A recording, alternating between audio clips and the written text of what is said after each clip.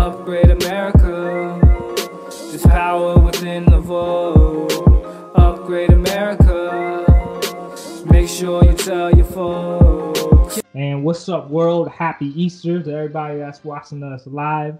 We're currently streaming on IG and Facebook. And, you know, we're adding a new element to what we're doing. So let's have a big round of middle fingers for the coronavirus, you know, for closing church on Easter. And, you know, impeding on our constitutional rights. Pardon my rant. I'm Cameron Ra, 2020 independent presidential candidate and host and executive producer of Upgrade America, the greatest show on earth. I'm pleased to be joined by the man, the myth, the legend, none other than CJ the Day Slayer, bro. How you feeling, man? What's up? I'm popping my collar. Happy Easter, bro. Same to you, man. Hey, what's up, man? I see you watching. So this is going to be cool, adding a whole live element, interacting with people, and also doing our traditional show. But can you give the viewers a rundown of what we're discussing today? Yeah, on the Upgrade America podcast, this is episode, was it 57, 58? 58. 58. We're going to have a couple international stories. We'll get to that. We're gonna talk about a documentary that I think is interesting for these times, and it's going to lead into our big discussion, the Sanders healthcare proposal. Even though he's dropped out, we still want to talk about it versus the Cameron Ra healthcare proposal.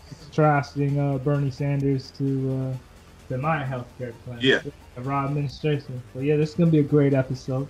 Really looking forward to dive up into this. So, yeah, we got, hold on, Cam, I'm gonna finish real quick. Military readiness, we're gonna talk about that for the U.S. How does that impact our military? That's Cam's passion, even though we're former vets who represent. But we're also gonna talk about domestic manufacturing after this. So we need to re-bring that up, rediscuss that, and freedom of speech rights revoked during these times of the Rona. We're going to talk about that. And then we're going to end on some positive stories. Okay. Sounds cool. That's what we're doing today. So, tip top, you got any stats on our newest viewers and listeners, international crowd? It looks like, shout out to the ladies. That went up, I guess, since we acknowledged that we have lady listeners on the podcast side, on the audio side. Much love for the ladies, yeah. Yeah, definitely. Nothing really other than it seems like it's been an uptick. So We'll see. I keep monitoring that. If something new pops up, I'll let you know. I'll let everybody know. Cool. So we want to do a morale check as always. Make sure that everyone's good. These are very difficult times. And for adults, it's hard. Adults are losing their minds, but we really need to be cognizant of children. Like, they really don't understand, or they may not fully understand what's going on, and it's affecting kids, you know, on many different levels. So do a morale check on your kids, or, you know, your nieces, nephews, whatever. Like, make sure they're good, because this is tough for kids, you know. It's like, yeah, I don't know. That's my little insight on that.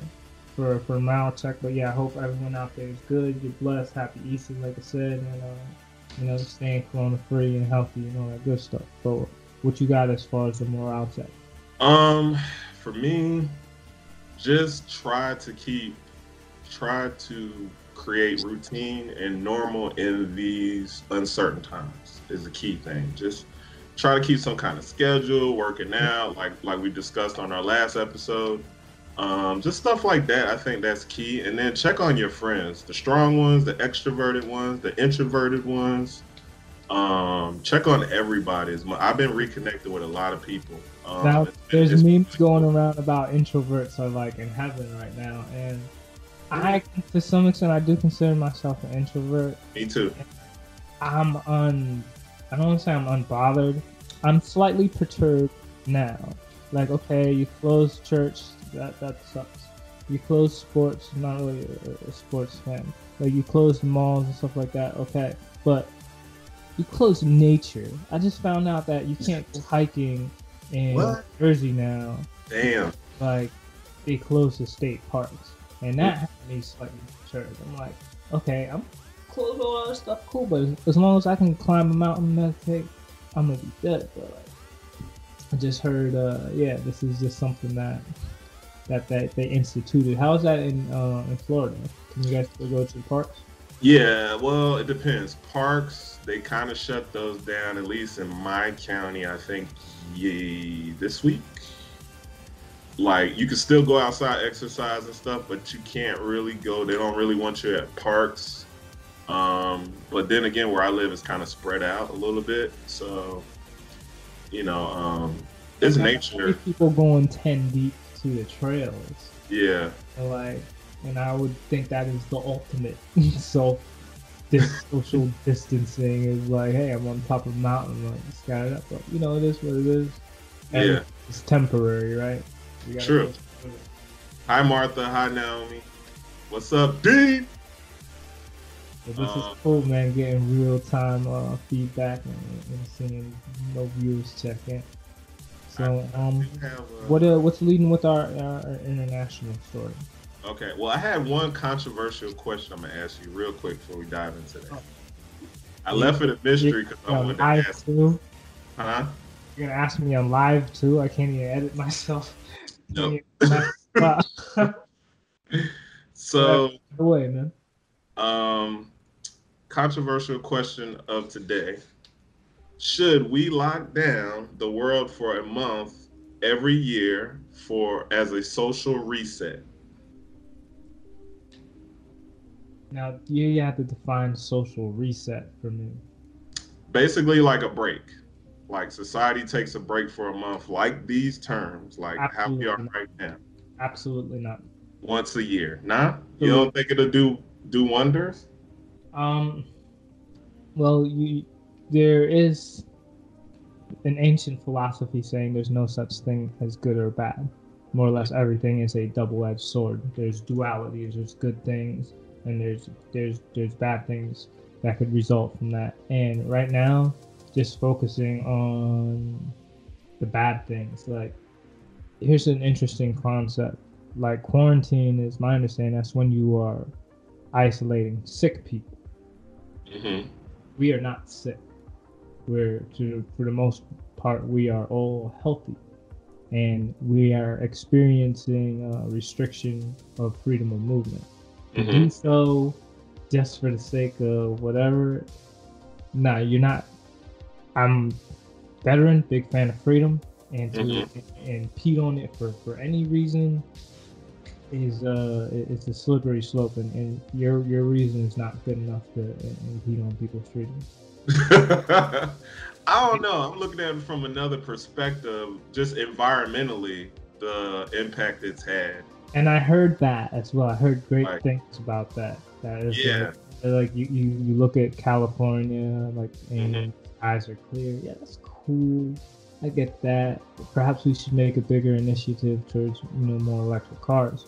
But again, like, this nation is built on freedom and preserve that at all costs. Like what we're doing right now, I dare say this is un-American. It's Easter Sunday, and I'd say for the first in over 1,000 years, people are not in church. And well, maybe in Florida, because I think church is open in Florida. Actually, I think so. Yeah. I dare say, because I hear people are they're locking up pastors for that, because social distancing laws, federal mandate. No more than 10 people. So what? You having like 9-person church sessions? Like, how's that working? I don't know, but I think, I'm not sure. I'm not currently up to date on it, but I know that last I remember that was considered essential or whatever. What's up, Monique? Cousin Monique. I could see that as being essential as well, but at the same time, even essentials, I suppose like Walmart was like packed, but when you're going to little smaller stores, they're like some are only saying like 4 people in at a time. Or running my mother around do some errands, and they had like a queue, like, or at the AT&T shop, like only certain amount of people could come in at a time. And they only let me come in, because my mom's kind of elderly, I was helping her out, But everyone else is like, these are very strange times. Yeah. But nah, I mean, I get what you're saying. I get your perspective. I don't. You know how like we have Earth Day where they turn the lights off for like an hour and like all that. Mm-hmm. I don't know. I can see it as a benefit to global society in a sense, or maybe not a month, maybe a week. I don't know, but I don't see it necessarily being a bad thing. In my opinion, based on this experience, I could see for issuing like a no single car. You know how like they got the HOV lanes? Mm-hmm. Like, I could see them like, hey, a day where like you're trying to encourage as many people to carpool as you can. I would say a soft encouragement, but a federal mandate, no. It's just like and however benevolent your intentions may be, it still seems a bit tyrannical to be like, yo, you're not going nowhere for a month because for these benefits. I don't know. Yeah. All right. Well, you ready to go to our international stories? Yeah, let's dig into it, man. All right. You want to go first or me? I've been talking. Actually, I'm the stories that I was. Hey, now what's up? And thank you for your comment. but the story I was gonna cover, I'm gonna skip on that. It was pretty much saying like the way I interpret it, it was like they're saying that a particular drone is inferior because if Iran managed to shoot down one of our spy drones, then that means the same drone was flying over Russia or another country, China, what have you, then they would most likely be able to shoot them down as well. Long story short, in a nutshell. Okay. They're pretty much saying like, yeah, we need better drones because like this one was able to get shot down. Gotcha. And I'm not going to upsell our upgraders out there. I'm like, hey, you need to support the Predator 5000 drone that, something along those lines. Yeah, so this also a bit more uplifting. Like, particularly the one in South Africa was pretty cool. Can you break that one down for us? Yeah, so we're trying to present some unique stories from our upgraders that are across the globe. So I picked this story from South Africa since they're one of our new audio listeners. Shout out to you guys. This gentleman is a World Cup winning Springbok, hope I'm saying it right, rugby captain. I think it's Saya Kolosi. I'm probably butchering his name. Basically, his foundation provided masks for newborns and the mothers nursing that are having kids during this time of the pandemic, the Rona time. So I thought that was really cool. Let's see here. You said, I do believe the emphasis was on premature. Yes, emphasis is on premature kids. Because he said that basically they're more at risk. They didn't ask for this. So we're doing what we can, especially knowing that there's a shortage of PPE, personal protective equipment. Yeah. Same thing referring to our helmets and our flat gloves. Yeah, I know, right? Yeah. So he donated 1,000 face masks. They were immediately distributed just hours later to the mothers at the hospital. I think it's ongoing, so shout out to you in South Africa, you upgraders. Y'all doing your thing out there. Who would have ever thought that face mask would be so valuable? Who you telling? Face mask and hand sanitizer and things of that nature. Like, who would have thought? And like there's stories of people hoarding containers of this stuff. Mm-hmm. Like and inflating the prices. This is some strange times we're in, man. Yeah. What's your second story? Second story is out of Switzerland. Shout out to you, Switzerland. This is an interesting one. You're gonna laugh, but I think you'll agree with this. So I'm gonna get the area right. In Switzerland, Swiss Canton. I'm assuming that's Providence or city or county or something. That's what they call it. Swiss Canton of Ticino. Okay. February 1st, 2020, government workers are required to punch a clock every time they have a cigarette break. It's an interesting concept. I'm not against that. So I'm gonna just read the first part of it. The move has been justified as a way of improving employee productivity, with proponents of the new law arguing that too much time is being lost to frequent employee cigarette breaks. So it advocates also that non-smokers are penalized under the current system. And then also under the current law, employees are entitled to two 15-minute breaks a day, while employees will not need to punch the clock if they smoke during this time. All smoking outside these two break periods will be measured. So what do you think about that? I'm all for it, and I would take it one step further. I wouldn't permit them to smoke on my time. Because it's maybe this was they're pushing this initiative, let's say, in the Air Force in 2010. Okay. They're going to ban cigarettes on base. Like, you couldn't smoke like on your job, because I get how they're rationalizing it. It's like you're smoking something that's going to damage your health on their time.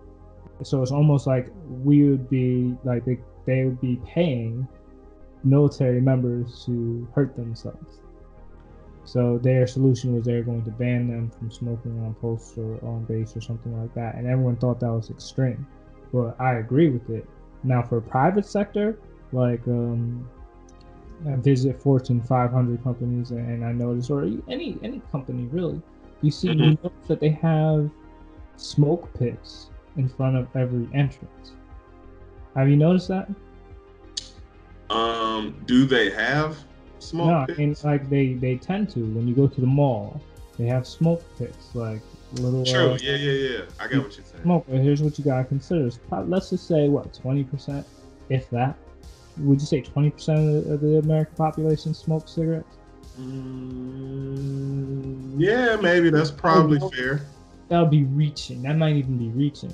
But Yeah. it's like, so people who don't smoke, they have to walk through clouds of noxious chemicals that's damaging their health to accommodate these minorities. And like I said, me personally, I wouldn't even permit it on the facility. Like, one, because again, you're permitting your employees to damage themselves, and you're also they're hurting secondhand smoke as well. So I agree with the initiative what Switzerland's pushing, but I would take it one step further. I would use political power, and if it was my own private entity corporation, I wouldn't not even on site, not even on premise. Okay, I know for me, just my personal experiences working and everything, Air Force included, like, it was something that always nagged me that people that smoke get extra breaks, but people that don't, yes, I know, get penalized for taking a break. And I'm like, yo, y'all do this all the time. Matter of fact, y'all take smoke breaks way too often. And your explanation for military, you definitely shouldn't be smoking anyway, because you're damaging government property. Let's keep it real. You sign that dotted line, you are government property. and you actually get in trouble for like self-inflicted damage, i.e., like if you go to the beach and you get like sunburn, froze up. You froze up? No, you good.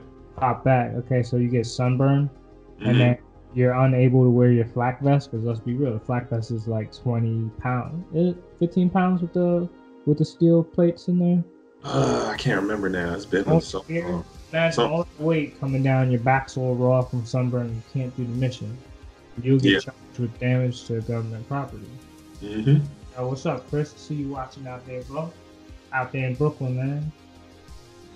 But yeah, so you get charged with damage to government property for that. So I totally get what you're saying. We shouldn't be enabling people to do that, particularly in government or in the military as well.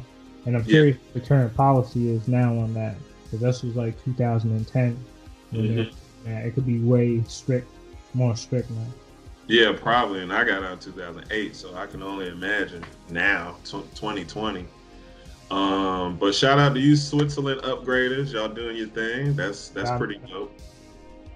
All right. Everyone travels opened up. I kind of want to get back into. I want to see Switzerland. Oh, I love Switzerland, man. The air, the mountains. I'm a mountains person. Yeah, I love Austria. Like Austria. Yeah. The mountains out there was cool. Almost crashed going to Oktoberfest. Like I was coming out this tunnel. Like, it's like Oktoberfest is like end of summer.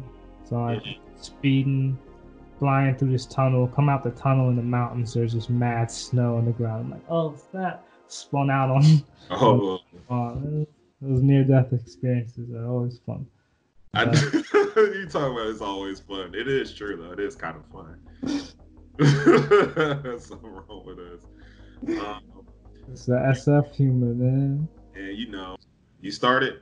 Ooh, yeah, let's do this. All right, cool. Yo, I saw this documentary and it's just so I recommend everybody see it. No matter your political leanings, it makes a lot of sense. Now he's the same guy who did Fahrenheit 9/11, right?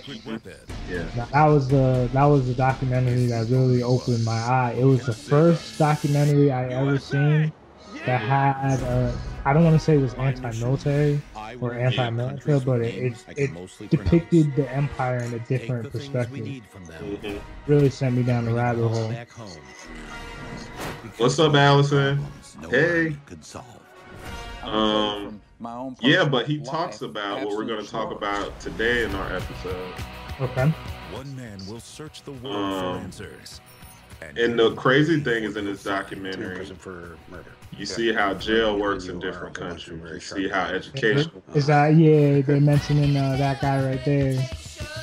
And but you have to consider like these countries, particularly in Europe, they're like the size of states. Absolutely. Get ready for the movie that is I don't know. so dangerous. Maybe they could be implemented state by state, but not like nationwide. Don't want you to see. I think it would take that to implement basically. That is or the concept you of it. other people a whole lot of money. Like what? Like owing people mad money? Like nah. The American dream seemed to be alive and well everywhere but America. It's interesting. It just took a different angle because he's usually doom and gloom. This one a lot more optimistic. This documentary. Okay. If the world can't be saved, it will be women that do that. Well, what would you say is the general message you're trying to convey? We open our heart. Basically, which our next topic is going to be real quick is the second Bill of Rights that never got passed by FDR. Okay. And basically, we created this, but Europe implemented it. And they basically implemented it during the Marshall Plan after World War II when we rebuilt Europe. I got you. But we never did. We have like partially we've done it in our country, but not fully. So I want everybody to check that documentary out. You got nothing but time. So it's pretty cool. It's interesting. I'll give it a watch when I find a moment. Yeah. I'm a big fan of Michael Moore. Yeah. So we'll slide that footage in over there. So you said we're jumping into the second Bill of Rights? Yes. And this is a really interesting topic because, like, one, it was proposed, like, by FDR, like, was that 1940s? I think so. Let me bring it. I got a video link, too, for this as well. I don't know if you want to put it. It's actually FDR talking about How long is it? Like 2 minutes? I think if it's 2 minutes, I can slide it in. We could just slide the footage in. Okay. In our day, certain economic proofs have become accepted as self-evident. A second Bill of Rights, under which a new basis of security and prosperity can be established for all, regardless of station or race or creed. Among these are the right to a useful and remunerative job, the right to earn enough to provide adequate food and clothing and recreation. The right of every farmer to raise and sell his products at a return which will give him and his family a decent living. The right of every businessman, large and small, to trade in an atmosphere of freedom, freedom from unfair competition and domination by monopolies at home or abroad. The right of every family to a decent home, the right to adequate medical care, and the opportunity to achieve and enjoy good health. The right to adequate protection from the economic fears of old age, sickness, accident, and unemployment. The right to a good education. All of these rights spell security. And after this war is won, we must be prepared to move forward in the implementation of these rights to new goals of human happiness and well-being. For unless there is security here at home, there cannot be lasting peace in the world. But I'm going to read off basically what the second Bill of Rights is. Basically, I wrote down some notes, quick overview. Living wages to cover food, clothes, and leisure to every American. Farmers' rights to a fair income. Freedom from unfair competition and monopolies. Housing, medical care, Social Security, education. Economic rights for all Americans. This was presented in, I think, January 11th, 1944, a message to Congress on the State of the Union address. FDR. Now, do you think these are attainable in 2020 and current crisis mode? It would take all the states being on board. I think it does, like you mentioned during the documentary commentation, it's going to take the states to implement it on a state level. I could see that. And again, it's like as every state is unique. Yes. Size, demographics, what have you. What works for one state may not work for all. And I suppose that because some of these ideas are, I don't want to say they're radical, but they're very different to what we're dealing with today. You could try them as pilots. Yeah. A couple states at a time and then roll it out nationwide. I don't know. But that's something in the Raw administration, the Upgrade America Handbook, Policy for the Future on Amazon Kindle. This is something we discussed. Mm-hmm. Trying to implement the second Bill of Rights for every American. And we did this before the crisis. Yeah. We saw the need for this, and now even more, I see a need for it. Like, right now we have Band-Aids, a little $1,200 there. No evictions or foreclosures for X amount of time. But in the long run, it's not going to do much. And so we need a bigger safety net in place. And, I think FDR was on to something. Yeah, I don't know. It's unfortunate because we have the capacity to do it. Mm-hmm. It's the want to is the problem. I know what the problem is. Oh, well, please enlighten me. Share. Well, like I said, it's we have the capacity to do it. The problem is, like, there's no money in it. We found a way to house nearly 1 million people through prisons and things like that. They're eating, they're being fed, they have a place, they have 3 hots in the cots. So we found a way to do that because there's an industry to do that. If there is an industry for feeding the poor, feeding the hungry, housing the homeless, if there's a way to make money off of that, then it would be done. But I dare say no one has found a way to monopolize it. Don't get me wrong, I know these philanthropists and these, non-profits and charities, whatever, they claim to be doing such, but they're taking 70% overhead just to do it, and then the people who need the money are getting scraps. But I dare say if you made it an industry not a non-profit, not a charity, but a capitalist, like, yo, this is our business. That's when the problem will get done. And I think I have a solution for that, proposed in the Upgrade America Handbook and the upcoming book Skyward. Somebody said not living free in jail. My homeboy Zoe.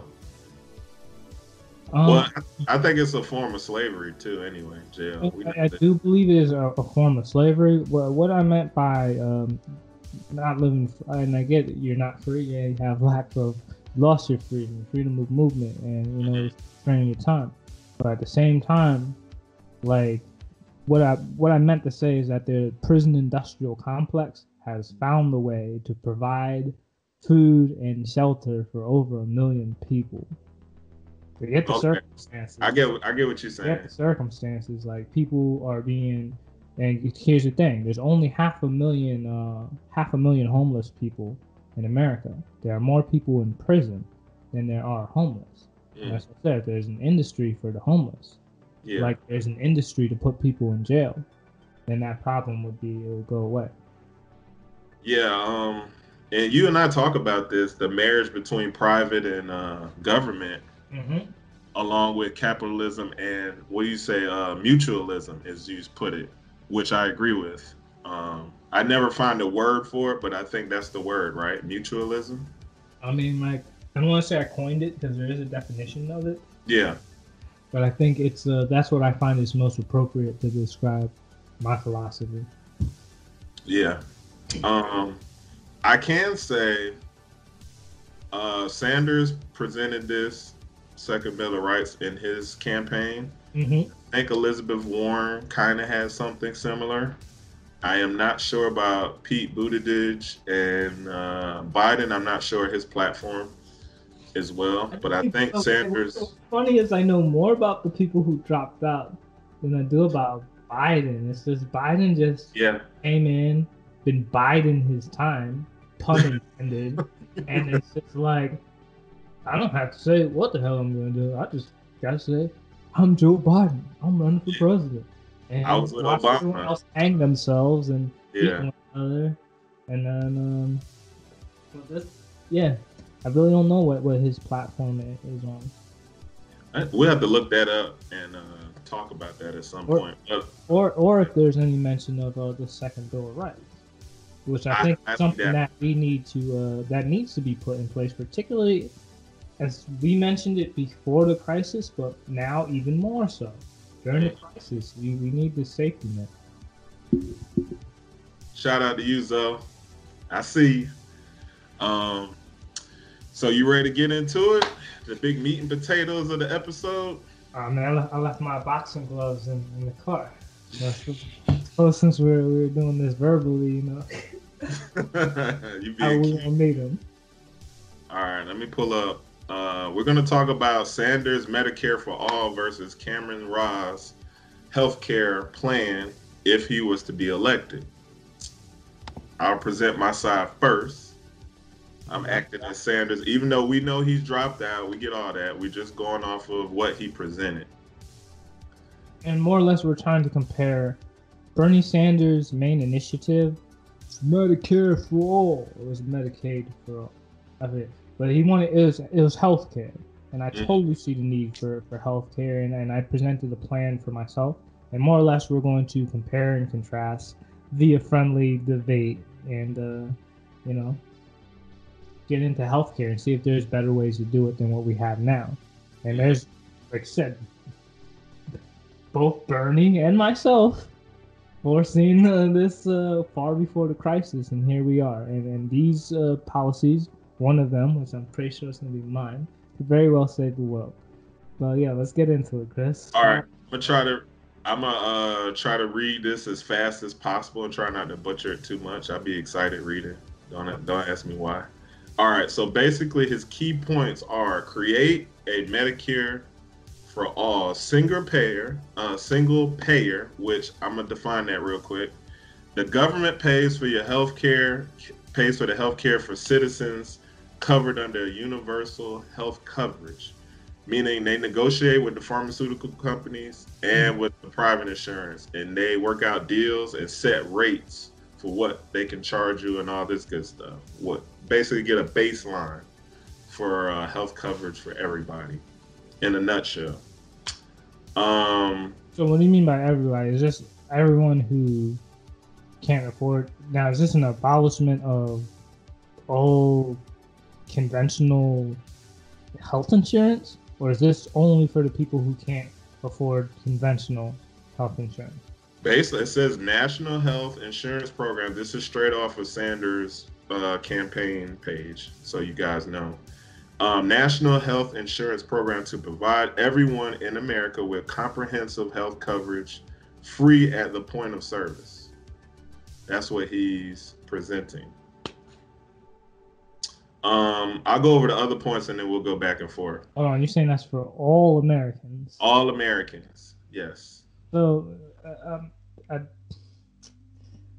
essentially, you're saying that he's abolishing private health insurance. That's what it sounds like. And that is let's call it a $900 billion sector of the market. That's nearly $1 trillion. Mm-hmm. And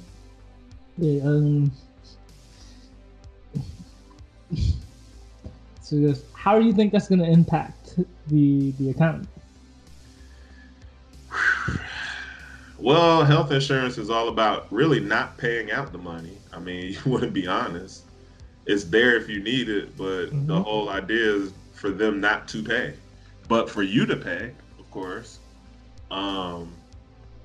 Industry-wise, it would basically, excuse my French, but fuck them up. Like, overall, but I do see a need you for said the insurance industry, it would totally mess them. Yeah. But so here's something else you got to consider as well, right? So under Sanders, every American is eligible for healthcare. That's going to be paid for, right? Yeah. So healthcare provided by the private sector, the demand goes up, right? Mm-hmm. Because there's now everyone can get it. It's not just people who you have a good plan. Everyone can get it. So the demand goes up. Mm-hmm. But you're not just magically going to get exponential army of doctors, nurses, dentists, what have you. So the supply goes down. So what does that result in? The demand is high and the supply is low. That means the prices are going to rise. No worry.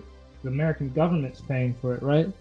But that means that price for Medicare for all is going to be, it's going to cost far more than what we're paying right now. And right now, my understanding is healthcare costs, let's call it $3.8 trillion. That's if you took all the healthcare costs spending in the United States in 1 year. That's a lot of money. So I suppose another question, or if you're still presenting, like, how would we pay for that? Well, he has, like, I'll be honest, I was reading through it. Mm-hmm. It's a little confusing on how he would pay for it because he had like 7 different methods. He did have ways, but it wasn't very, how should I put it, concise and concentrated. It was like, well, we got this option, this option, this option. So I will be fair and say that was horrible, at least how he presented it, like how it's presented. I'll read off these real quick and then we'll keep going. Basically, this would include no networks, no premiums, no deductibles, no co-pays, no surprise bills.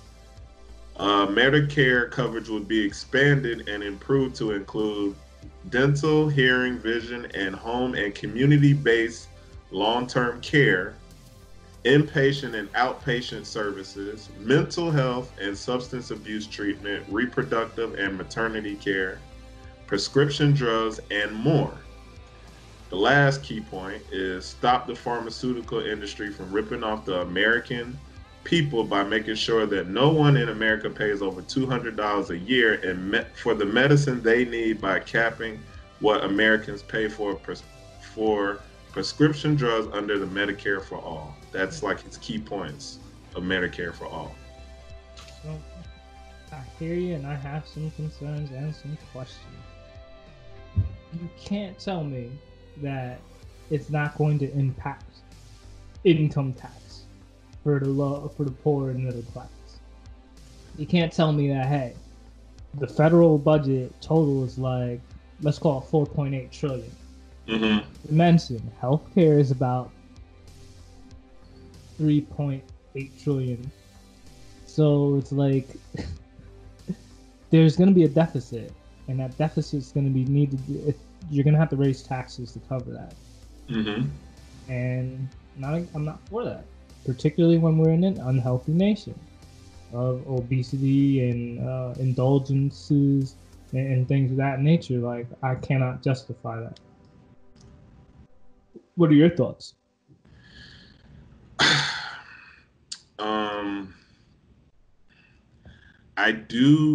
How do I feel about it? I do think we need reform for sure.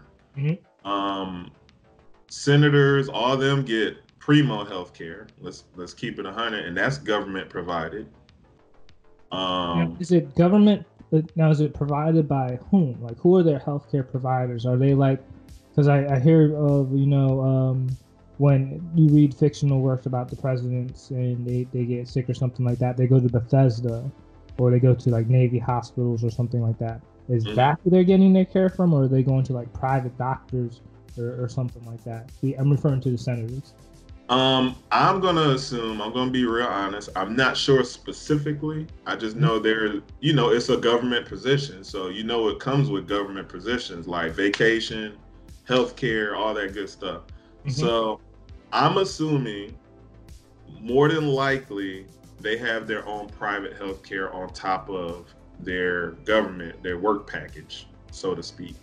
I'm assuming, and they probably lean more towards their private healthcare than the government provided one, if we're going to be honest.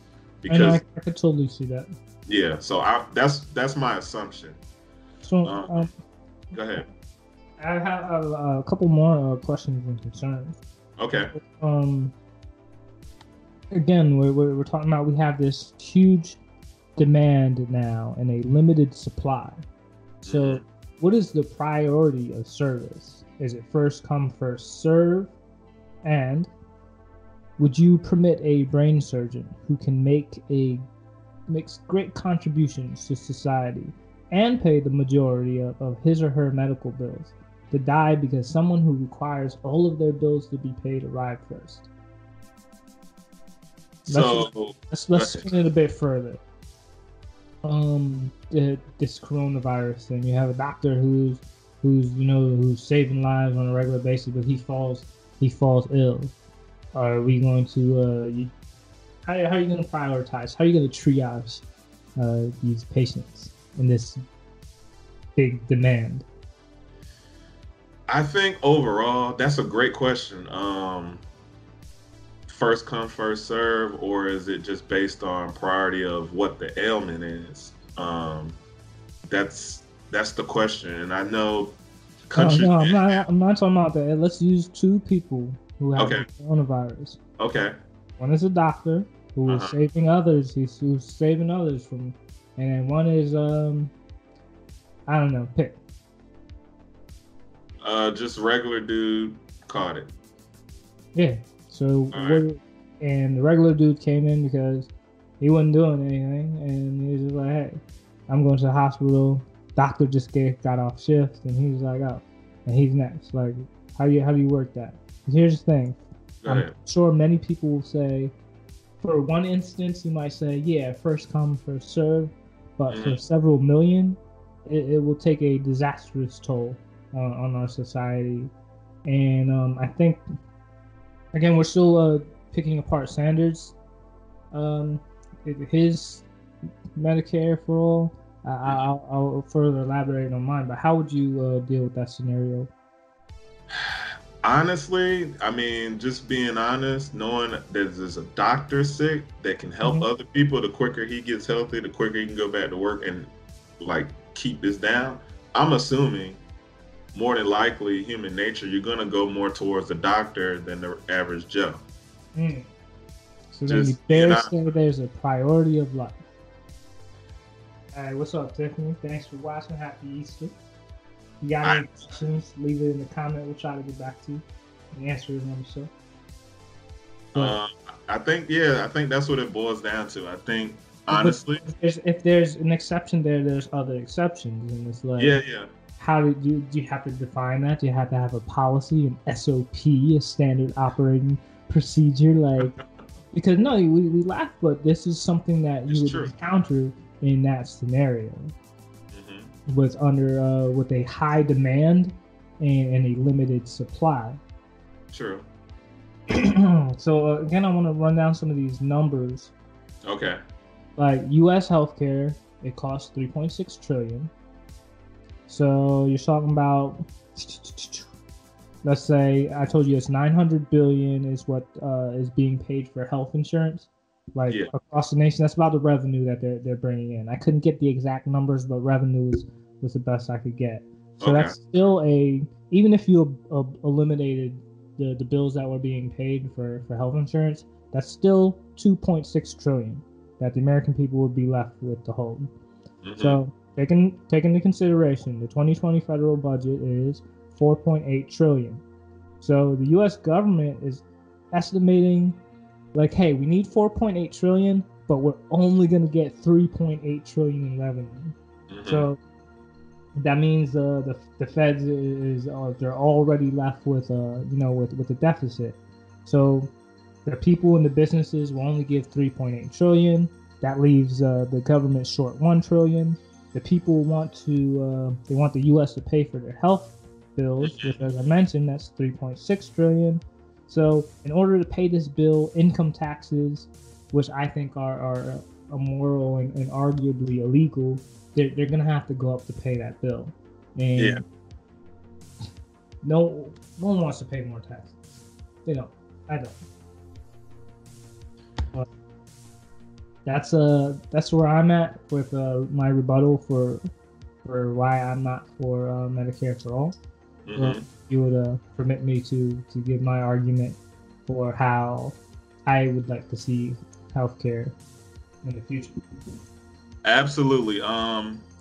Just so everybody knows, on IG Live, this shuts off after an hour, so I might have to restart it, just so you know.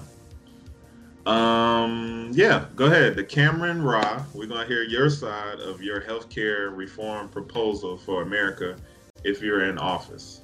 So I'm going to say some ballsy stuff, and people are going to hate me, but you can't please everybody, right? True. Here we go. So, we have to disband federal Medicaid aid, and we need to reallocate these funds to a highly deployable life force. Yes, that's what I meant. I said something crazy like Medicare costs $1.3 trillion. Right now, that's what we're paying. My studio phone just fell off the wall. It's all good. Working on the acoustics, I can't get it to stick. But yeah, anyway, so Medicare is $1.3 trillion, right? Medicaid is $400 billion. So total, that's $1.7 trillion. Let that number marinate. Do you know off rip how much the military budget for 2020 was? No, off the top of my head, no. So it's $718 billion. And Chris, I'm just saying, for conventional operations, I'm not going into black budgets. And private wars. We're not talking about that. We're talking about conventional military operations. The entire military operates on $718 billion a year.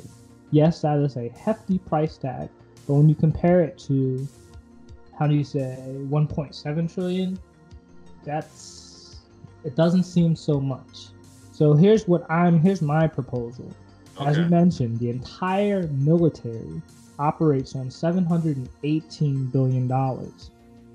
Give me, well, not me, but give my campaign or my administration $1.2 trillion, and we'll use that to create a force rather than getting your tax dollars and then throwing it to the private sector, which is ripping people off with healthcare. Overpriced medical bills is ridiculous. The private sector is fucking Americans. We need to create a life force. We have plenty of forces, as I mentioned, the military for defense and war. Why not form a force for life, a life force, rather than send people to the private sector? You have your government healthcare that there are mobile. You'll have permanent and mobile facilities that can be deployed anywhere in America.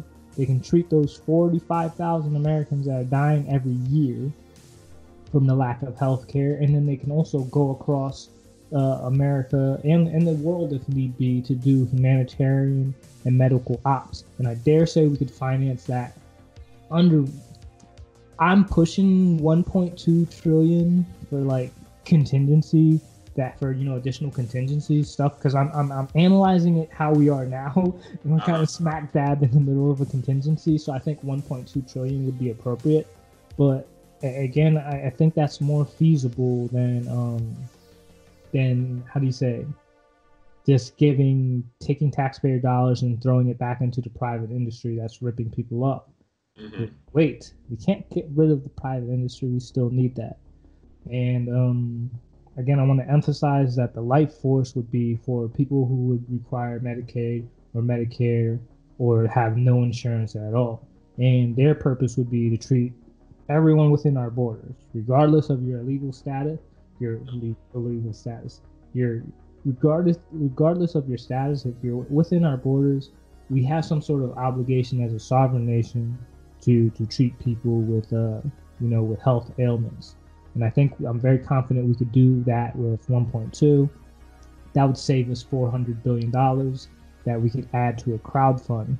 And then here's where it gets interesting. Dun dun dun, the death tax. So hold on, before you go into the death tax. Okay. So basically what you're saying is Life Force would be like a branch. Would it be a branch of the government, kind of like the Armed Forces branch? Oh yes, I thought. Oh no, I didn't elaborate on that. Thank you for. I had some notes on this, and I just was going off the top of my head, and I didn't touch on this. So, excuse me. Just as we divert funding to combat all enemies of the Constitution, both foreign and domestic, we need to finance a life force capable of providing free health care to everyone within our borders. We need to provide free medical training, military MOS style. And for all you civilians out there, when you learn things in the military, you learn it fast. It's not like you're sitting in your cozy little auditorium and listening to a Harvard lecture. Like, you have the bare minimum in the classroom, you have an instructor, you do some hands-on stuff, you learn it, you get tested on it, and then you keep on trucking. As I mentioned, with Bernie Sanders' thing, you would have a great demand with a limited supply. We need to work on beefing up that supply of medical workers in America. Like, we need more than ever. As I mentioned, I wrote this prior to the crisis, but more than ever, we need we need an army of doctors, nurses, and medical workers. And the best way to train that is like a military style form of training. So the majority of these doctors and medics need only work 1 weekend a month, 2 weeks a year. So kind of like mimicking the Army Reserves. Okay. So they would be supporting their full-time and active, and I say active duty because this wouldn't be a military branch. While it would be force, it would not be a military branch. I would like to see a rank structure in there, pay grades, what have you, so you could manage it somewhat like the military. Mm-hmm. But, they would still be civilians. So they would help their active duty counterparts, and they would have permanent and mobile medical facilities. And so here's another thing on top of that too. You have that. Remember I told you how much is Medicare and Medicaid costing? 1.7 trillion, right? None of that is really that's all going into the hands of private healthcare. Now, when you're getting that 1.2 trillion, that's going back into the hands of the American people, because we're going to be training them, for one, free training. And then on top of that, they're going to be getting put to work.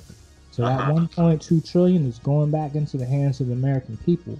They'll be creating jobs and opportunities for people to, to really beef up the medical career. So there's the details on, or some minor details on the life force. That helps. So I'm looking at it as like we're talking about Anthony. Shout out to you on IG Live. Great follow. That's my dude. We're talking about healthcare, how to reform healthcare in America, and this is Cameron Ra. If he was in as president, he would want to basically create a life force, a force dedicated to healthcare, doctors, nurses, surgeons, all that good stuff.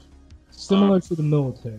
Yes, but it'll be like the military. And how would you do it? I guess my other question would be geographically, how would that work? Would you have it like regional, like how we have our bases set up? Or? Ideally, I want 2 in each state, one in the capital and one in the next biggest town. Okay. And then, as I mentioned, you would have your permanent facilities, like would build up real hospitals, and then I emphasize the mobility is key. So if you hit town to town, hey, we're in your town today, we're doing free checkups and blah blah blah blah blah. Yo, we're hitting this town, then boom, just keep it moving, and then just hopping across state to state, and and deployed as need be. But you hear right now in current events that they're asking army doctors, retired army doctors, and they're using the full might of the military's medical, to deal with this crisis. But again, I emphasize, if we have a force on deck just for that, we'll be better prepared for this crisis and anything else in the future. I got you. All right, I'm gonna let you go. Keep rolling, and then I'll ask questions, and we'll go back and forth. Yeah, I'm gonna cover the death tax, and then that's pretty much it. Okay. So, the death tax, and again, I'm not married to this name. This is just a regressive tax on things that harm or make you sick, or basically that would cause you to require health care. And so here's the thing, we're in America, and God bless America, I'm all about freedom. So you have the right to indulge in things that will kill you. You can smoke and drink. You're supposed to stop, but you can't. I understand. I get it. But you can eat healthy, you can deep fry everything, more power to you. But my hard-earned money, it shouldn't be taxed to pay for the cost of your unhealthy lifestyle. So, this is why I say we need to preemptively tax all harmful goods 19% to pay for healthcare, and guess what? Yeah, and fitness expenses. Yeah, I want to tax things that will kill you to pay for healthcare and fitness expenses. Every American will get a piece of that tax to pay for their medical bills and for their gym memberships and, like I said, fitness activities. Why fitness, Cameron Ra? Well, the fitter you are, the less money the government has to spend on your health. So staying fit, it's like a thankless favor to society, and it's time to reward people for healthy behavior. So these harmful goods that I'm talking about that I want to apply the taxes to would definitely apply to nasty cigarettes. Okay. If my administration doesn't abolish them completely, alcohol, fast food failing to meet nutritional standards. And this would have to be determined. We'd have to literally audit everything that people are selling and determine, hey, is this going to kill you or not? Pretty much everything kills you in the long run. Yeah, pretty much. We have to set some sort of standards to where it's like, yo, this is really, really bad. And then we could apply the tax to that. Sugary drinks, shout out to Bloomberg. He proposed that in New York City. And I kind of want to say that gave me the idea on this, because his thing was it was countering diabetes, and the numbers showed it was working. And I think you should do it on more things. Candies, and I dare say cars. One, we're trying to get less people to drive because pollution and things of that nature. But two, cars cause a great deal of fatalities. And additional items, they would be determined.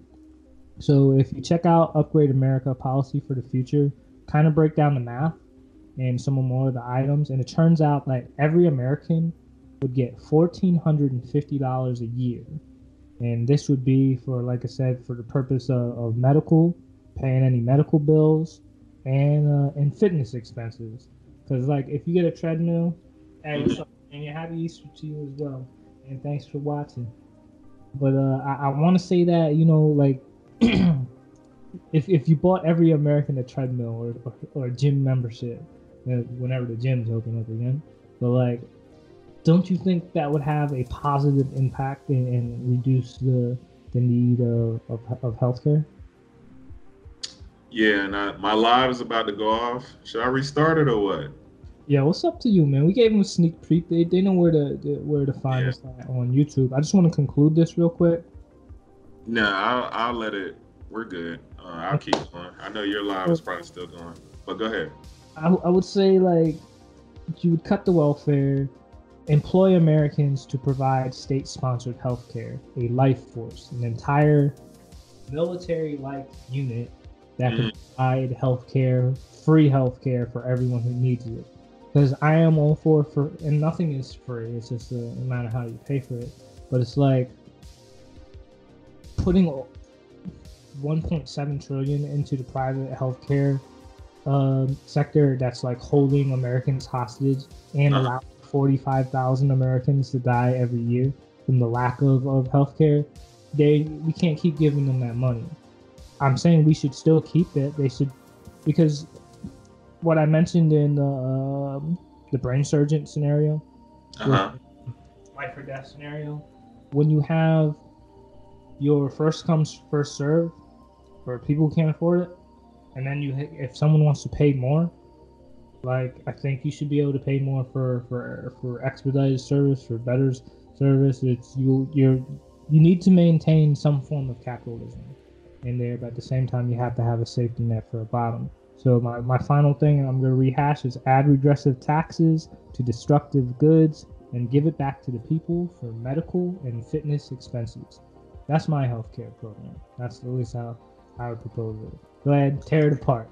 No. Be gentle. Nah, I think the other thing I was thinking about, right, just as a citizen. Okay.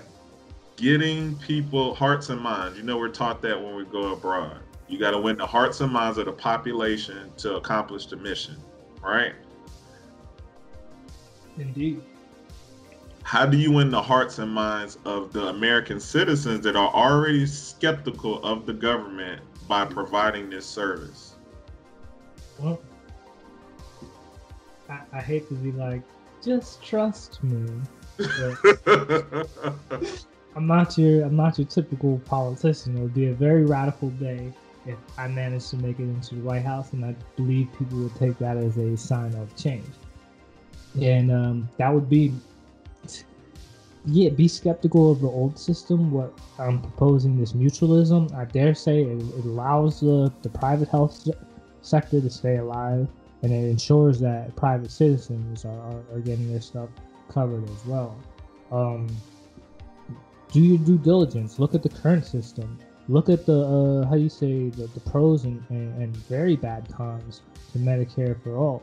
And you really just got to consider high demand, low supply, and all of the bad scenarios that could come from that. And what I'm proposing, I mean, what could go wrong? How do you think American citizens, because we talk about freedom a lot, so I'm about to push back on you on this. Okay. Wouldn't this be kind of authoritarian by putting that tax on all the items that Americans like, and then also hold on, and then also saying, oh, you don't work out when you have the freedom to do what you want here in America. You're basically penalizing them. So explain that portion to people who would be like, yo, you infringing on my rights, but you the same person. Okay, so I get what you're saying. So I want to cover one thing first. Okay. So, and I suppose I failed to mention this, but I did mention before that I think the income taxes, it's criminal. It should be illegal. That the harder you work, the more you're going to take to pay for other people's shit. Like, I don't like that concept. So what I say for that is I would lower, if not eliminate, the income tax for many tax brackets. And again, you're viewing it as a loss of revenue, but you would get that back through that taxation. So that's for one. Okay. And I dare say you still have that freedom to do whatever you want. But it's like, how dare you, and how dare you be selfish to take taxpayers to indulge in your destructive lifestyle, and then take taxpayer money to pay for preventable things that could have been things that could have health ailments that could have been prevented if you didn't choose a particular lifestyle. So it's like, that's voluntary. For you to go out and do, indulge in things, it's voluntary. You have the right to do so, but it's almost like you're paying for your healthcare preemptively with that tax. And as I mentioned, I would totally want to. I'll have my number of people crunch the numbers and the metrics, but I want to see how much of the income tax we could take away from the people. Like, stop having taken from their jobs, stop taking their income taxes. Excuse me. Love that kombucha. And like just levying regressive taxes. And I'll break it down. Regressive taxes are typically their taxes are applied to items and to goods. And I think that's more fair than just like, oh, you worked 40 hours, grab. Gimme. Like, just tax the bad things. Okay, I'm trying not to dwell on it too long because we got other stuff to talk about. But trying to think of any other questions I had. Do you think, how could you sell this to the American people? As I mentioned, I'm doing my best to eliminate the income tax. Meaning, hey, you get a job for $60,000 a year.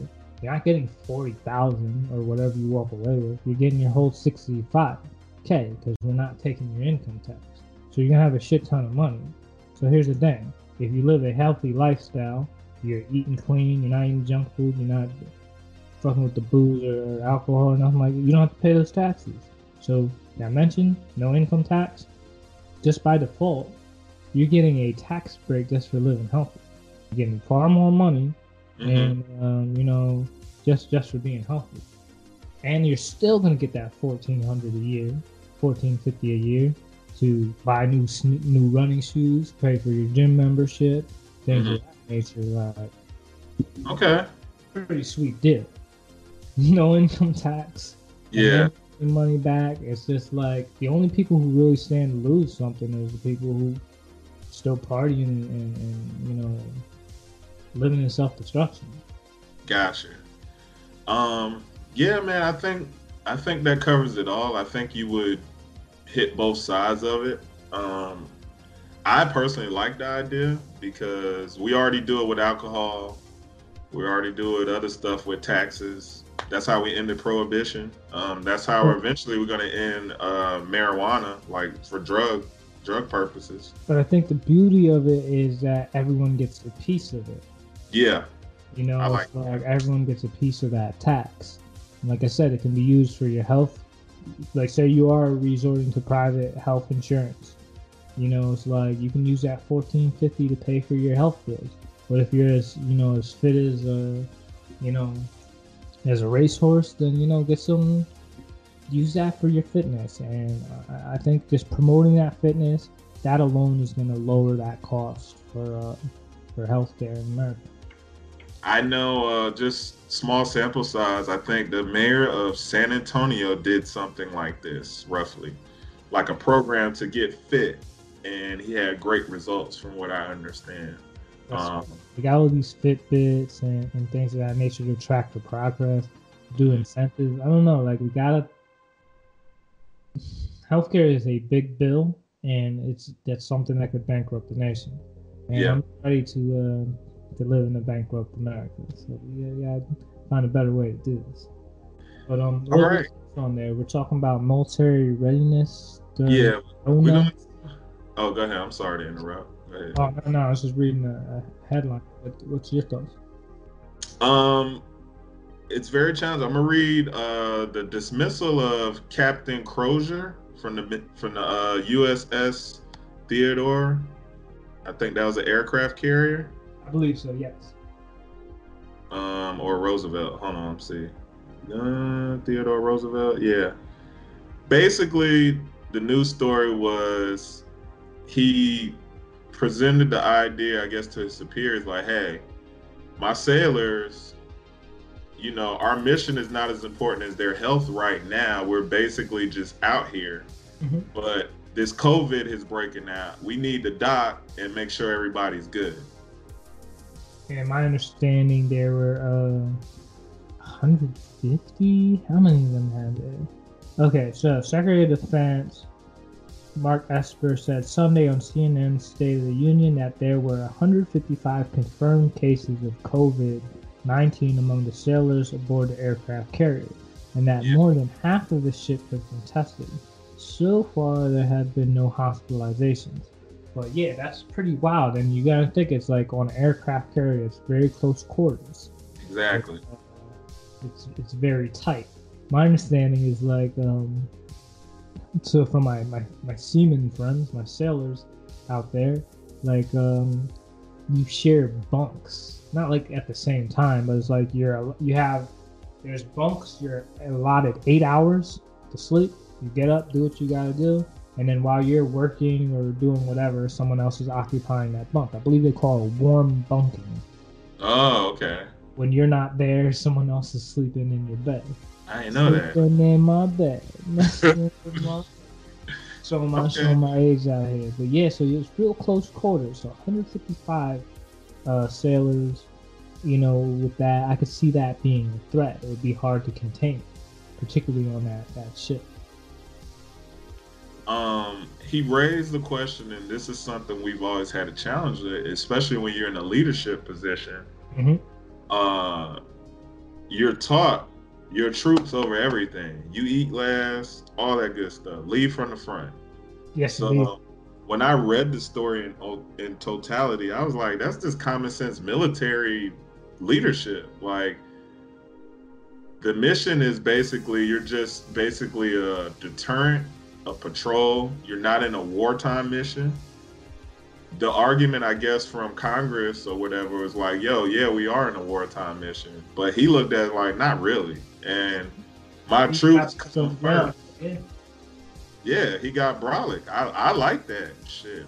Personally, that's how leadership should be. And there's a difference between leadership and management. Let's get that clear. Yes, indeed. And I support him. After I read the whole thing, it makes total sense.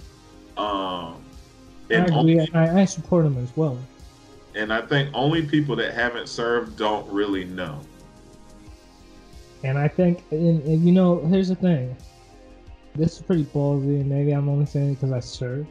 But, like, I think that you should have to do some military service to hold the highest military office in government, the commander-in-chief. Like, that should be a prerequisite, if only 4 years. So you'll at least get enlisted or commissioned. So you at least will get just some perspective on how the military works, and perhaps have a bit more reverence for your troops. But I don't know, man. Like, I think seeing that, and I'm like, hold on, you got guys on aircraft carriers with 155 guys on aircraft carriers with COVID-19. That's pretty bad. I can see how that could get bad. But when you consider we have nuclear subs, their mission is critical. They are mission critical. So it's like, I guess, unless you have any further remarks on the captain, I know Trump was not very pleased with the way he handled it. I believe he sent an email to like 20 of his superiors, and a lot of people were linked on it. It almost seemed like he was disappointed that they didn't keep it on the low and that they escalated it. And I believe, quote unquote, Trump said the way he handled it was terrible. But I agree with you. I think he raised the flag. It's you gotta consider your troops. Although the commanders what was the priority? It's mission, troops. Mm-hmm. It's mission, and then troops, and then something else. I forgot. Yeah. But it's like, contrary to popular beliefs, that the troops are not the priority. But I can see how, as a human being, man, is leading other human beings that you feel that way. And it's a tough call, but I support the captain. But again, we have to question our military's readiness in time of COVID. And how do you think we are? Well, I'm gonna read this quick passage. Okay. 1918, with that flu, that pandemic, during World War One, influenza and pneumonia sickened 20 to 40% of the U.S. Army and Navy service members in a matter of months. Wow. So to put it in perspective, and that's in 1918, where our health technology wasn't as advanced, all that good stuff. So military readiness, yeah, and especially how COVID works is you can be asymptomatic and then, you know what I'm saying? Yeah. They have that long, how do you say, incubation period, 2 weeks. And they're saying, like we discussed, like highly skilled, we're in close, tight workspaces. Social distances, I mean, SF, we did have some social distancing built into our profession. Me too. Let's see, large scale exercises. So training, training. You train how you fight. Yes, indeed. So that's reduced. Yeah, I guess you're right. Basic training. So those new troops that need to be getting to their duty station. So let me ask you this: two-person concept, PRP, personal reliability program, in relation to nuclear weapons. So two-person concept. Do you think that's working in the missile fields and where other nuclear munitions are? I'm sure they were already on this thing months ago. I am very sure. I can't confirm it, but they had to be on it already. So I'm pretty sure it's like this. They're most likely putting the alphas in different vehicles. But then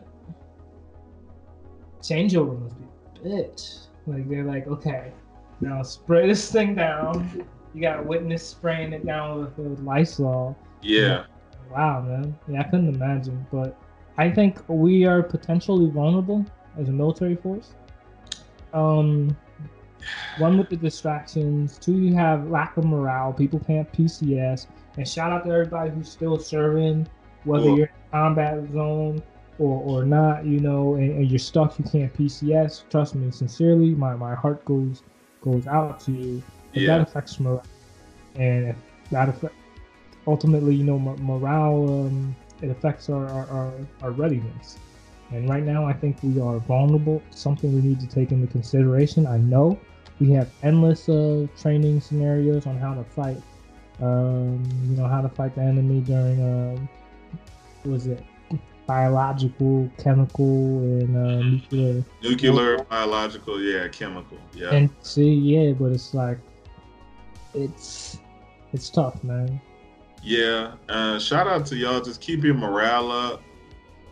Leaders, definitely, you gotta keep your troops' morale up. That's key. Be transparent as possible. We know you got orders, some need to know information. Yes. Try to be as real and direct as possible. I think if anybody can handle this, is the U.S. military. I have supreme confidence that they're gonna have this knocked out. As do I. But I would hate to for some sort of sneak attack, some sort of Pearl Harbor, some sort of 9/11 to right now to catch us when our guard is down. And that's why, as defenders, we're always vigilant, but we need to be extra vigilant. And in these times, I sent you an article. It was a Republican congressman, I believe, who's saying that we shouldn't rule out the possibility of this being a biological. That's right. You did. And, seeing that, I was like, that's further supporting my theory. And I suppose it's just like I'm analyzing like which country is not affected the worst right now. Because right now, America's leading the charge in those outbreaks, and as we were suggesting that we may be experiencing some vulnerability in our military readiness. And to my friends in the agency and the intelligence and all that, do look into that. Well, I gotta tell you, you guys are already on it. But I'm just publicly sharing my concern. But I know, the commanders and troops, they got it. Our SF brethren, we got this. Yeah. Shout out to all the branches. Yeah. But that is, we did. I forgot what episode we did bring that up. Bioterrorism. So we, upgrade America. We usually ahead of the curve. So. Yeah, we really are, man. We brought up how are we going to vote in 2020 like 4 episodes ago, and now everyone's like, oh my god, how are we gonna vote in November? Yeah, we're ahead of you on that. But I mean, we're ahead on you when we proposed the online voting system. And online campaigning. Yes, indeed. Town halls, all that. Leading the charge on that. So I suppose to some extent, this is like our first, because we're live, but maybe moving forward, we could advertise like, hey, we're going to be live at this time. Yeah. I don't know. You ready to get into the next topic? Yeah, what we got left on that? We winding down. Let's see. We're talking about manufacturing. Yeah, domestic manufacturing after Rona. How is this gonna play out? Oh man, so I mean, you hear the rumors about like China may never recover after this, and now they're like the economic impacts are so bad that I dare say that they're fudging their numbers on the outbreak and they're sending people back to work. But as far as domestic manufacturing, me personally, I think it's only going to enable and encourage corporations to pursue the 3D printer route in the robotics automation. Because 1, social distancing. 2, you're in an economic crisis. You don't have to pay robots overtime or vacation days. So it's only going to further, in my cynical perspective, it's only going to further encourage that initiative. What do you think? Yeah, I agree with you for once, because you know about man versus machine. Put this in the history books. I totally agree with you. I will add more to that. I think we have to, and I had the ratio. I think probably season 1, the ratio of domestic manufacturing should be like 80-20. Me personally, I am aware that we still. Go ahead. 80% of it produced in America and 20% abroad. 80-20. Okay, now how do you think that would work? I don't know. I don't know the economic. In my head, I feel like 80% of I think Germany does that. I think they export. How much do they export? I can't remember exactly. Let me see. Hold on. Okay. So that's an interesting concept. But again, now even if it's produced domestically with machines, how do you consider that? Would you put a stipulation on how many automated manufacturing plants you could have versus people power, I guess? Yeah, I want it blended. I want Americans to have jobs again. I know it requires some technical training, but I feel like with on-the-job training I feel like the best way to learn anyway, on top of classroom training, theory. But all these small towns, medium-sized cities, this is perfect opportunity to rebirth Main Street America and give Americans what they need: jobs, lifestyle, security. We need that back. This is a unique opportunity to bring that back. And I want to say this to all our global viewers and listeners. We're not dismissing globalization. We're just focusing back on domestically where we should be, which I can say that was probably one of the best things about America back in the day. Shout out to the MAGA crowd. I know y'all enjoy this. When we did manufacture a lot of goods in America, we were a better country in that regard. Socially and all that, we can dispute that. Obviously, we're still going through that. But I think, a mixture of technology with humans. perfect opportunity, and then. But you would regulate it. I really want to say there's going to come a point where you're going to reach that tipping point where you're not going to need humans for manufacturing. I mean, as much as you can keep humans employed with technology, just it's a gradual thing, you know, like, and that's where our theory of universal basic assets come into play. Skyward comes into play. All your plans for the Ra administration, all that goes in line. When you take care of the major things, the foundational things, everything else becomes simple. And I got to give credit to Andrew Yang, because he's the only one that brought up the technological perspective of America and where we need to look.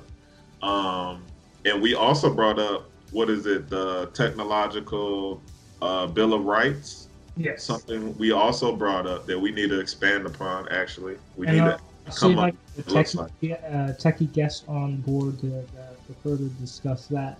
Okay. Some things that you and I may miss. But I'm just being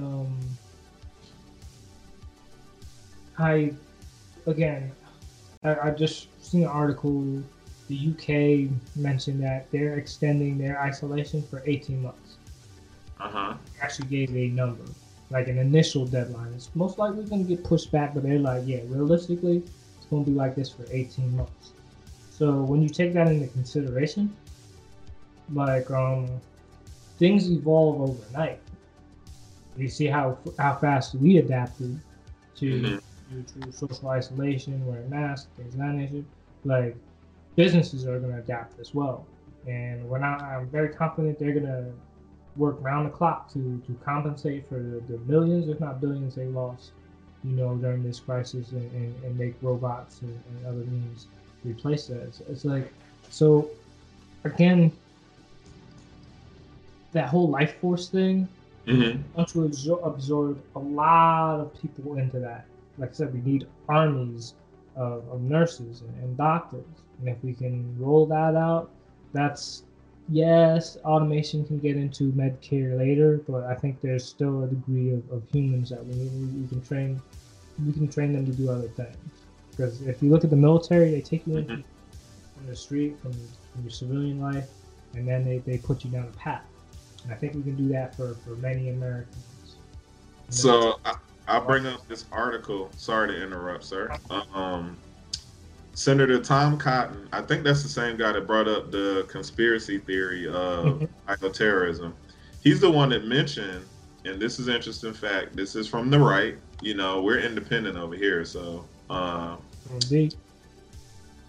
let's see. He said, basically, coronavirus pandemic underscores the importance of securing America's medical supply chain and ramping up production of life-saving medicines to end the long-time reliance on the Chinese government. I like that. And so this goes with PPE. This goes with a lot of things we rely on China for manufacturing purposes. And that's why I bring up the 80-20 rule. But I'm going to bring up some quick facts from 2015 on manufacturing in national economies. So you have South Korea is leading the charge, actually, with shout out to Ajima. I see. Kamsahamnida. So they lead with 29%. China's 27%. Germany is 23%. Indonesia is 22%. Our percentage is 12% in manufacturing. And then it's Canada, France, Brazil, Russia, United Kingdom, and 10 or 11%. Okay. And Japan and Mexico are at 19%. I feel like because our country is so massive, we can pull off the 80% because our country is so massive. All those other countries. You want to jump from, what was it? The US. Go ahead. 19% for the US? No, 12. Well, yeah, you want to jump from 12 to 80? I'm ambitious. What can I say? I mean, I'm not saying it can't be done, but it's most likely to get those numbers. You're going to use a shit ton of machines. Yeah. Well, that would revitalize the steel industry and aluminum industry, or recyclables like Skyward. Like I said, that's the main thing I want to do. Like 3D printers, they pretty much use plastic to make things.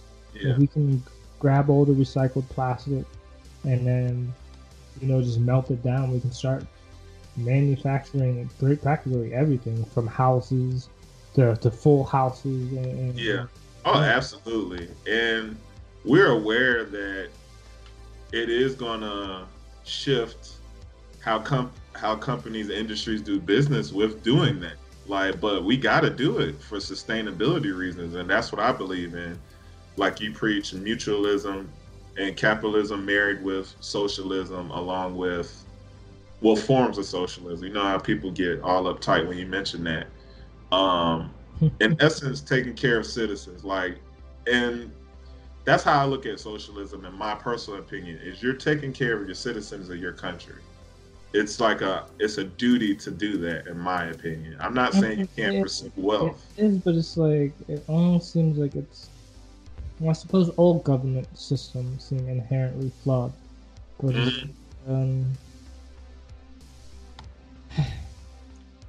I prefer mutualism because I'm in the process of becoming a billionaire myself, and I really hate to be now we gotta take all your wealth to pay for everyone else, because it's that whole possibility of becoming a millionaire, becoming a billionaire, becoming wealthy.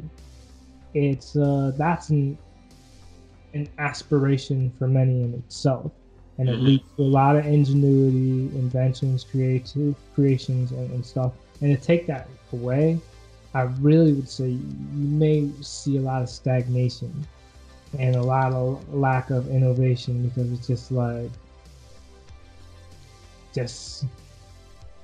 just getting the bare minimum just to give everyone what they need. There'd be no more Ferraris, no more Lambos, because no one will afford it, because everyone gets a Punto, or everyone gets a Volkswagen Bug or something like that, Yeah. I don't know. I think we can do better. I think this raises something that you and I have discussed. America needs to repair itself. We need to upgrade America. That's what we're all about. So, shout out to that. I think that's pretty much, I think we covered domestic manufacturing, life after Rona. I really thought there was an article that you sent me about all these 3D printers and stuff being used in Yeah. You covered it basically. What you were saying. Yeah. Is what was in the article? Well, like I said, it's there's already evidence of that occurring. So the last, and I hate to end all cynical and stuff, but the last. Well, we're not. It's positive stories after that. So okay, go ahead. Cool. So then, I suppose we're gonna tackle the freedom of speech and revoke with censorship. So it takes one to know one, but when I think about an evil genius or a tyrant or something like that, I'm thinking if the people wanted to protest social injustice right now, they couldn't. You can't protest because of social distancing. And historically, that has been one of the key tools for democracy to protest social injustices. Right now, you can't do that. Black Lives Matter, all these other groups, I don't want to say you're powerless, but the people have lost a part of their voice. And then there's going to be one wise ass in the audience. Well, you can just go to social media. Not quite, because Twitter has already demonstrated that they will ban you, block you, take your stuff down, or even put you in an algorithm to where you can't be seen. Facebook will put you in Facebook jail. Well, Twitter puts you in jail too, and Instagram. Oh yeah, all these platforms. YouTube, they can take your content down. But all I'm saying is, with absence of the ability to protest, these social media platforms these are our voice. We do not have the full liberty of the First Amendment on these platforms. So for me, I just think it's a little bit terrifying. that we are in a position where, one, as I mentioned, we've already been infringed on our freedom of religion, First Amendment, right? But now the freedom to peacefully assemble and protest, it's all out the window for the sake of national health and safety. What do you think, man? My concern, the angle I was looking at this from, was journalists being threatened and detained in countries on multiple continents to restrict coronavirus coverage. That like China, for one, I heard they're trying to purge all the foreign journalists so they can purge their numbers and stuff. Yeah, and so that was my biggest concern, is because, like we've spoken about on this, on, was it season 1 or season 2? Season 2, maybe. I meant season 1. Maybe, yeah, I was gonna say maybe. We talked about how journalism is very vital to the freedom of our country, especially, but I would say globally, as much as you can in your countries, because we know each country is different. We talked about this last episode. Okay. The fact that they're not allowing journalists to do their job, which I understand the health issue, but we still need those facts. We still need those stories to know what's going on. And then on top of that, what I've been seeing on social media is doctors and politicians calling bullshit on these reports of corona, and citizens calling bullshit on it. And now that you're censoring us digitally, America's fudging the numbers too. Yeah, like, so what do you trust now? Because you got to remember, we got, what, 7 media networks, that's it?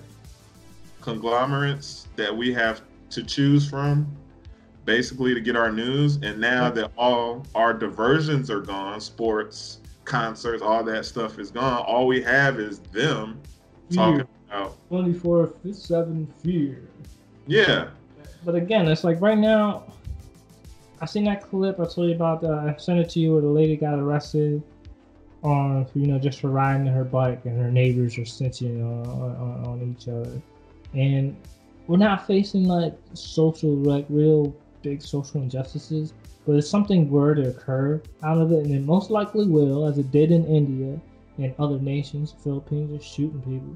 But like, if such an incident were to occur, the people have very limited means to protest the government or any entity that's oppressing them.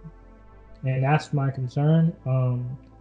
At the same time, I suppose the solution, we are too heavily dependent upon, social media. And like I said, they break bread with the government. I heard Zuck he went to dinner with Trump, and I'm sure they had a lovely conversation. But there's some things discussed behind closed doors that will never surface. Of course. But, where I'm going with this is perhaps we need an underground network, like something that they cannot control, and push content out there. So it's like, maybe that's something I should reach out to the people who are getting their stuff put down and be like, listen, you can all make one website, where we control it, and they can't take this stuff down. So, like open source? I mean, I'm not techie, but open source or not, like with the blockchain, all that stuff? I understand open source is just like, it's code that you can share. Like if you want to make a game, let's say I made a game, but I made it open source, you could take my game and then you could tweak it a little bit and make your own. So I wouldn't quite say open source. I'm saying an underground, like, you have your deep web, I suppose. You have your traditional websites that you can reach on the search engine, and then you have websites that you have to like type in, I believe, like an IP address to get to it, and it can't be found from a search engine. It's not necessarily illegal. It's just not on the main internet. Gotcha. And perhaps that's something eventually, if it becomes a totalitarian state and they deem our broadcasts to be disruptive and unaligned with the new world order, then we may have to take it underground. And it's better to do that preemptively and look at some options, because it just seems that we're trending that way. Like, and maybe I'm taking this too much out of context, but like, this is the first Easter like in ever that people were in church, and that is a real big, and by law they're forbidding people to go to church, and that's one of the founding concepts of this nation was freedom of religion. But the corona, fuck the corona. Like our rights are being infringed, and we need to be aware of that and find a way that people can voice up, speak their opinions, and that we can communicate. You know, in the unlikely event we get censored.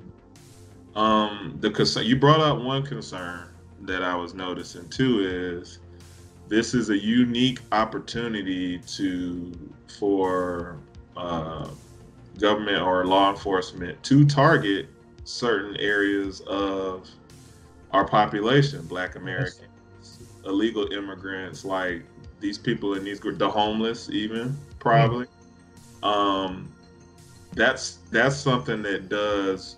I'm pretty calm, but that bothers me knowing that they already kind of have license to already infringe upon your rights now due to this current environment we're in right now. Yeah, they talking about they want to go into people's homes to make sure they don't have gatherings. Forcefully go into people's homes to make sure they don't have gatherings of more than 10 people. Like, okay, I see you're punching the First Amendment in the balls. Don't dare fuck with that second. And they're trying to, even as we speak, like, shout out to all my folks in PA, and motherfuck that bill that they're trying to pass to get you that you have to get a license, an annual license to buy ammunition, buy ammo. Like, that's a big constraint. As soon as you start putting hurdles between citizens and their safety, like, that's a big red flag. And this is happening all the while the coronavirus is getting the attention. So no, that's not cool. As far as violating on the Fourth Amendment, right? Like, that's scary. When you're talking about men with guns coming into other people's homes, that's a big red flag. And people always say it could never be like Nazi Germany. It could never be like Nazi Germany. FYI, Nazi Germany had curfew. They imposed it upon the French when they occupied when Hitler took over France. So it's like it starts like this. But just be aware, be vigilant, and we're gonna find a way to keep this coming to you. Yeah, absolutely. What positive stories do you have? I got two on my end. Go ahead, man. I'm rambled on long enough. You gotta lead off. Let's see here. One good positive story is, let's see here. I don't want to butcher it. The Himalayan mountaintops are visible for the first time in 30 years as air pollution continues to plummet in India. Shout out to India. No doubt. I thought that was pretty cool, and it looks beautiful. Like just and looking. That's where Mount Everest is. No, it's not. It's in like Nepal. Yeah, something like that. Excuse our geography. We're rusty on that one. I haven't been there, but I know it's like I do believe Mount Everest is in the Himalayas. Is it part of the Himalayas? I don't know. Hold on, let me look it up real quick. I suppose now I can say my positive stories. I have to go to. Yeah. You're right. Between the international border between Nepal and China. Okay. So you're right. Yeah. Shout out to you, hiker. Yeah, I'm gonna get there. They bring you along for the trip, man. But I got to chill with my mom. You know, I went to PA. See how she's dealing with some medical issues. So it's like, I know Google's spying and reporting my whereabouts. Yeah, I was gonna ask you about that. This is for medical purposes, you know. So like, I had to bust that move. But I know you asked me this offline. And it's like, dude, they're monitoring everything. Like, if you're on the roads, they watching. Like, they no longer, at least in leaving Jersey, there's no more like get a ticket on the highways. Just they shut them all down. It's all easy pass. So you gotta go through the little gate, and then they send you. If you don't have an easy pass, they send you the ticket in the mail. But at the same time, best believe you're taking all them photos. Why is this guy going here? Who's he with? Yada yada. But you know, forget all that. Like, I got to chill with my mom, take her around, you know, bust some moves for her. I try to break down, you know, what's going on in the world. She didn't really get it, but you know, ignorance is bliss. So you know, I'm glad she's blissful in her ignorance of the Rona apocalypse. So you know, that was my private. a positive story. Enjoy. My question is, what does your mom suffer from? You don't mind putting that out there? I think she's dealing with a little dementia. Something, Okay. But at the same time, I'm doing an assessment, and as far as trying to help her out as much as I can, and debating if I would stay there full time, to assist her. Because right now it's like working remote, so it's like I could pretty much work anywhere. Yeah. I'm debating that, weighing out that option, but going to PA was great. It's just different sense of scenery, it's fresh outdoors. It's I don't know. It was a good film, very pleasant time. But Okay. how was yours? What was your additional positive story? So, last week they've been doing this quarantine DJ battles, producer battles on IG Live, and it was set up by famous producers, Timberland and Swiss Beats. I think you said T-Pain or something. So yeah, it was T-Pain and Lil Jon. Well, they both played unreleased music. During, after the actual battle, they played unreleased music. And one of the songs that they played, they actually released it for everybody to consume it. Lil Jon. It's Lil Jon, Ludacris, and Usher. Okay. And so I was really excited to hear it because I'm like, oh shit, they did it after the battle, they actually did put it out. So I think they put it out Friday, if I remember correctly. So I've been listening to that on repeat here and there. And that's pretty cool that so much content and music is emerging from this coronavirus. Now, for nothing, you got nothing but time. When I get my studio phone set up, I think I'm going to start recording some tracks here too, because I can't get in studio anywhere else. But this is the time to create. And yeah, I got to get on that writing. I've been slacking. Oh, man. Yeah, I'm getting ready to send you a draft of, I'm starting my sci-fi novel. I started my sci-fi novel. Yeah. It'd be very, very intriguing pushing that, marketing that on the Upgrade America podcast shortly. What was I gonna say real quick? They had RZA last night and DJ Premier. Okay, I'm not doing their beats. So they were doing their top songs or whatever. Excuse me, I caught some of it, but then I got distracted by something else. So yeah, man, it's just been fun. I think Babyface and Teddy Riley are supposed to do a matchup. Legendary producers in R&B and New Jack Swing for Teddy Riley, and Babyface been around since the 80s, early 80s, I think. Wow. Yeah, he's a legend, but he also has that Rona too. He contracted that, so really? Yeah, he announced that yesterday. But he said he's still going to participate in an IG battle. So we're going to see how that goes. But he just turned 50 as well, I think. I think he turned 50 or something like that. No, I've seen several celebrities saying that they have the Rona. Have any of them died? Been hospitalized? Well, I know Scarface, rap legend, is trending that way. Hopefully he doesn't, but he caught Rona, but he had other ailments on top of that anyway. I think from what I understand, it said something about kidney failure almost. So last I remember. So hopes and prayers for him. No doubt. I think there's been, but I don't think I've heard anybody famous dying from it yet. No, I've yeah, I suppose it's a good thing. Yeah. I suppose yeah, keep drinking that water, hydrating, and that's flushes out viruses, but it contributes to your overall health. Yeah. Overall, life is good, man. Don't let all this stuff that's getting you down. And if it is, turn your phone off for a day. Turn the TV off for a day, because it's 24/7 fear mongering. Or if you're gonna watch anything, now I'd say watch our show, but we can get doom and gloom time to time. Yeah, that's true. Yeah, use caution. If you gotta detox, just detox from all of this, man, and just raise those vibrations. But again, thanks for watching the show. If you got any value out of it, you learned anything new, if you liked my corny jokes, please give us a like, share, subscribe.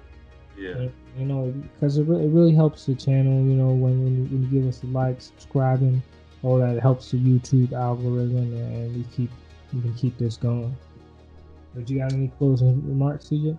I had fun on doing live. I like doing, you know, that hour. I think that's cool to do. Give y'all a like sneak peek of what it looks like.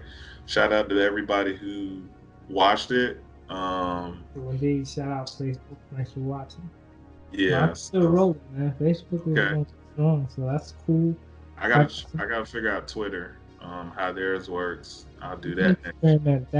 I think maybe we should do it IG so we can share the screen. That way we both can be on it. Oh, I got what you're saying. We can share sound and how you say that's something we could experiment with too. Yeah, we'll try them on. Shit, we got episodes on. Something new. You know, yeah. Another element,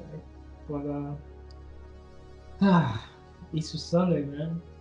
Yeah. They talking about closing the parks and everything, but I may run around the block, do a couple laps around the block, and see what's what. But I gotta get out and get that blood pumping. Yeah, I'm gonna take a walk or something. Yeah. All right, for everybody else, once again, thanks for hanging out with us. We look forward to seeing you on the next episode of Upgrade America, the greatest show on earth. Catch you in the next episode. Peace. Boom.